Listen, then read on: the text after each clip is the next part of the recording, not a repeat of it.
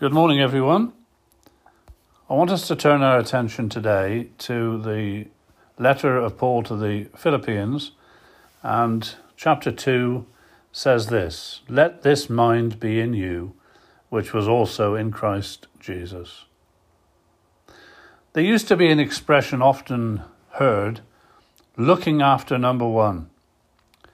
This is a sentiment that epitomizes the society we live in, and regrettably also has found its way into many Christian lives and churches. But in actual fact, I am number 3, not number 1. God is first, others come next, and I come last. Listen to the words of the Lord Jesus. I come to do thy will, O my God. Not my will, but thine be done. And the Son of Man, that is him, the Lord Jesus, did not come to be served, but to serve, and to give his life a ransom for many. Listen to what the Apostle Paul said. For to me, to live is Christ. And then he says, in lowliness of mind, let each esteem other better than themselves. Look not every man on his own things, but every man also on the things of others. So, dear fellow Christians, this morning, let's make sure we have the right order in our thinking and in our behaviour. Lots of university students take subjects that interest them, but they're called an irrelevant degree. In other words, they learn an awful lot about a subject, but that knowledge is irrelevant to the career path that they subsequently take. I hope I'm not being unkind, but it appears to me that's a fair assessment of many a professed Christian life. Suffer this word of challenge, dear Christian, today. It's not how much I know about my Bible that really counts. It's how much my Bible knows about me, and how much I allow it to search me. That will be both pleasing to God and a blessing to others. Our Bibles are not there for us to amass doctrinal knowledge, precious and priceless as it is. They're also a roadmap for my life, a searchlight into my soul, and a vital message every day from God's heart to mine.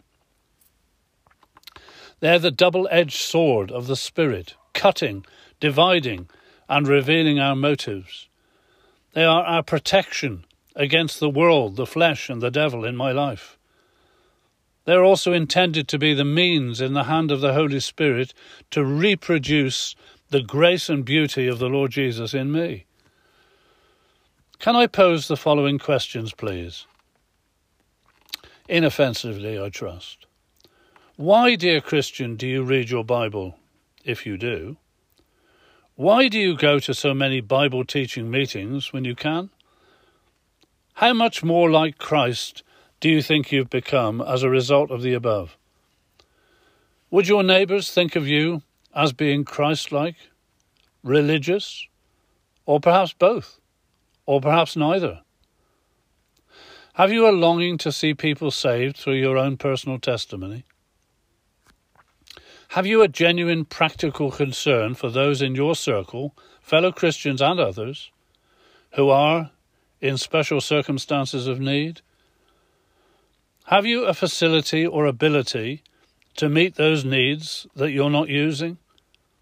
Why is it that there are so many people within our circle and reach who are lonely, sad, bereaved, sick, and suffering, who are not cared for, when we could actually help to alleviate that desperate need? Have you ever thought deeply what it really means to have the mind of Christ in you? We live in a society of selfishness and self-centeredness.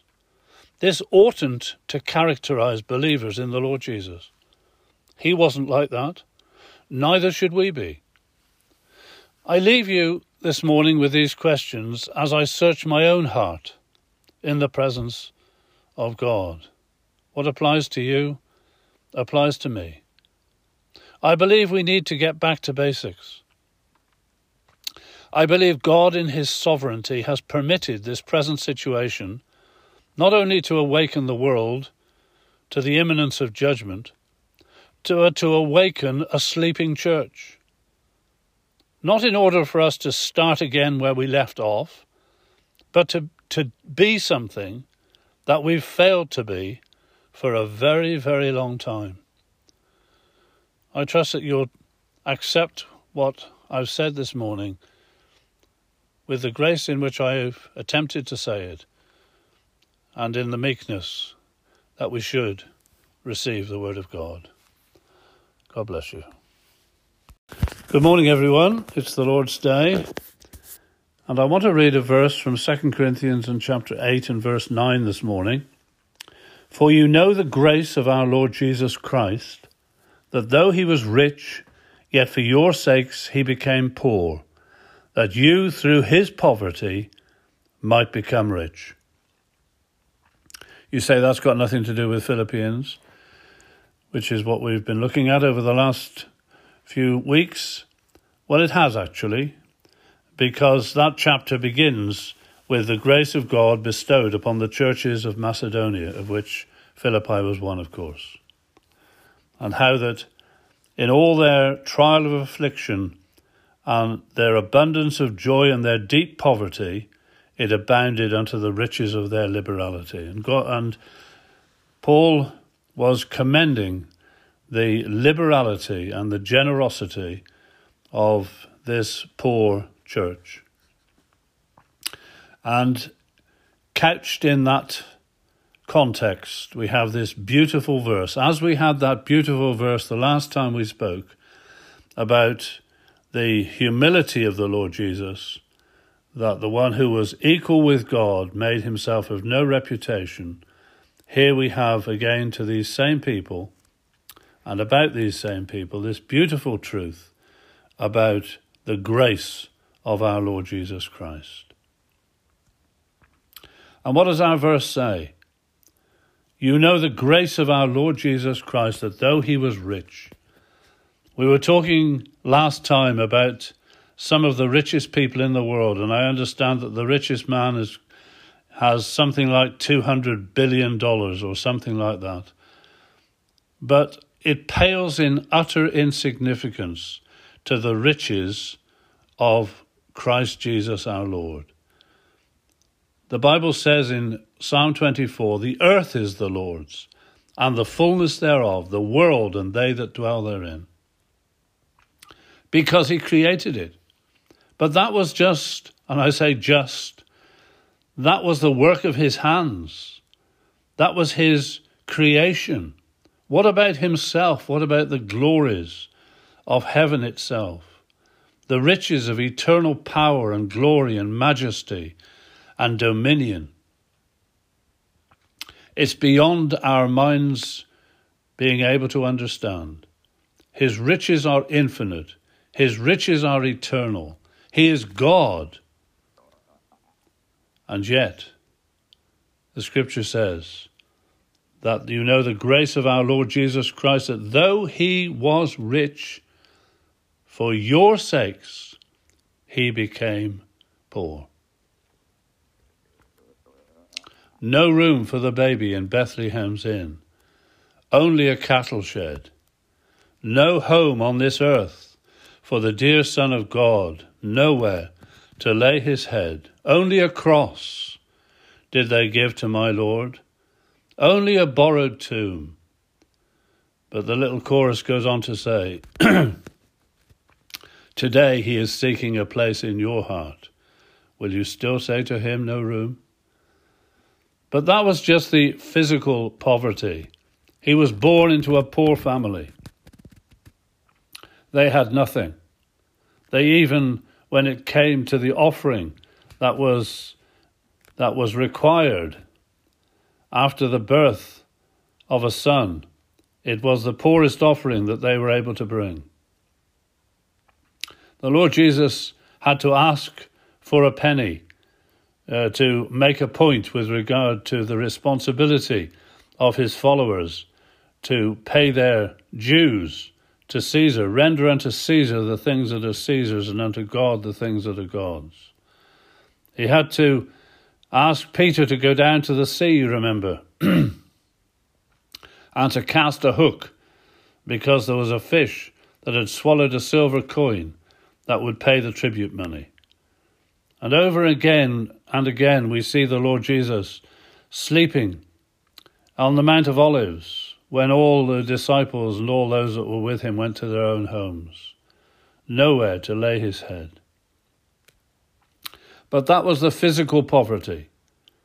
But when we come to Calvary, and when we think of what he gave there, the Bible says that he gave himself. And there upon that cross, outside Jerusalem's wall, 2,000 years ago, my blessed Saviour was taken by the hands of wicked men and crucified and slain. And the sufferings that he endured, no heart could conceive, no tongue could tell the pains he had to bear. But we believe it was for us he hung and suffered there. But we'll never know, perhaps, what happened in those 3 hours of darkness when the sun refused to shine as its creator died for man, his creature's sins. And there in the darkness alone, we only know what happened after, because after that darkness, he could say, my God, why didst thou forsake me? It was because of the holiness of God. It wasn't because of the fact that he was standing in the sinner's place. It was because he was bearing the sin of the world, but also my sins in all their horror before a holy God and paying the debt that I could never pay. Oh, the poverty of Calvary. When the Lord Jesus, the scripture says, the Son of God loved me and gave himself for me. You know the grace of our Lord Jesus Christ.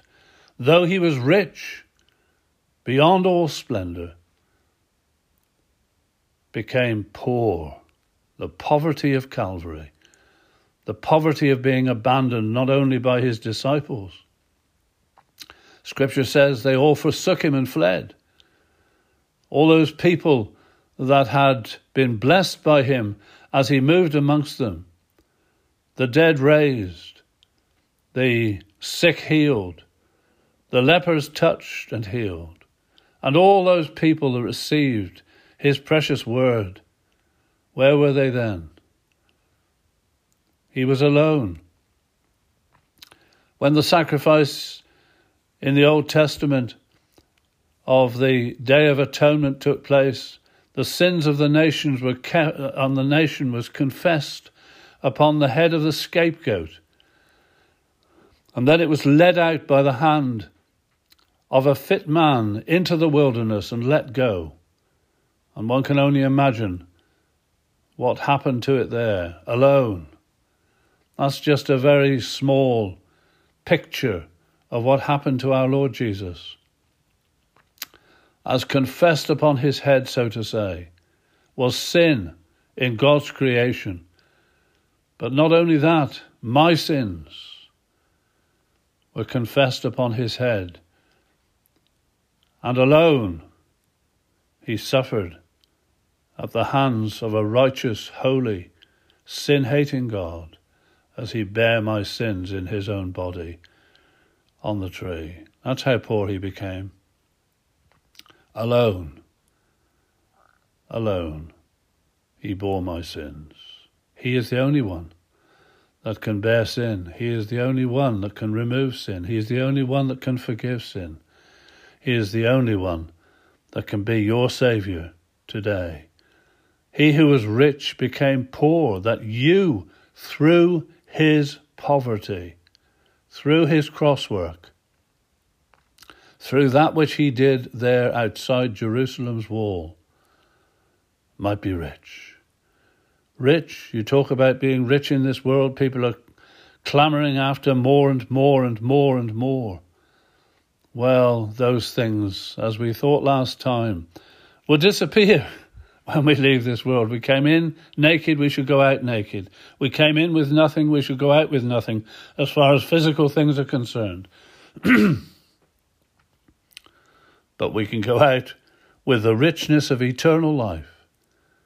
He died in poverty, so to say, in order to make you and me rich with salvation, with eternal life, with a home in heaven, a mansion in the skies, and that we should be with him forever.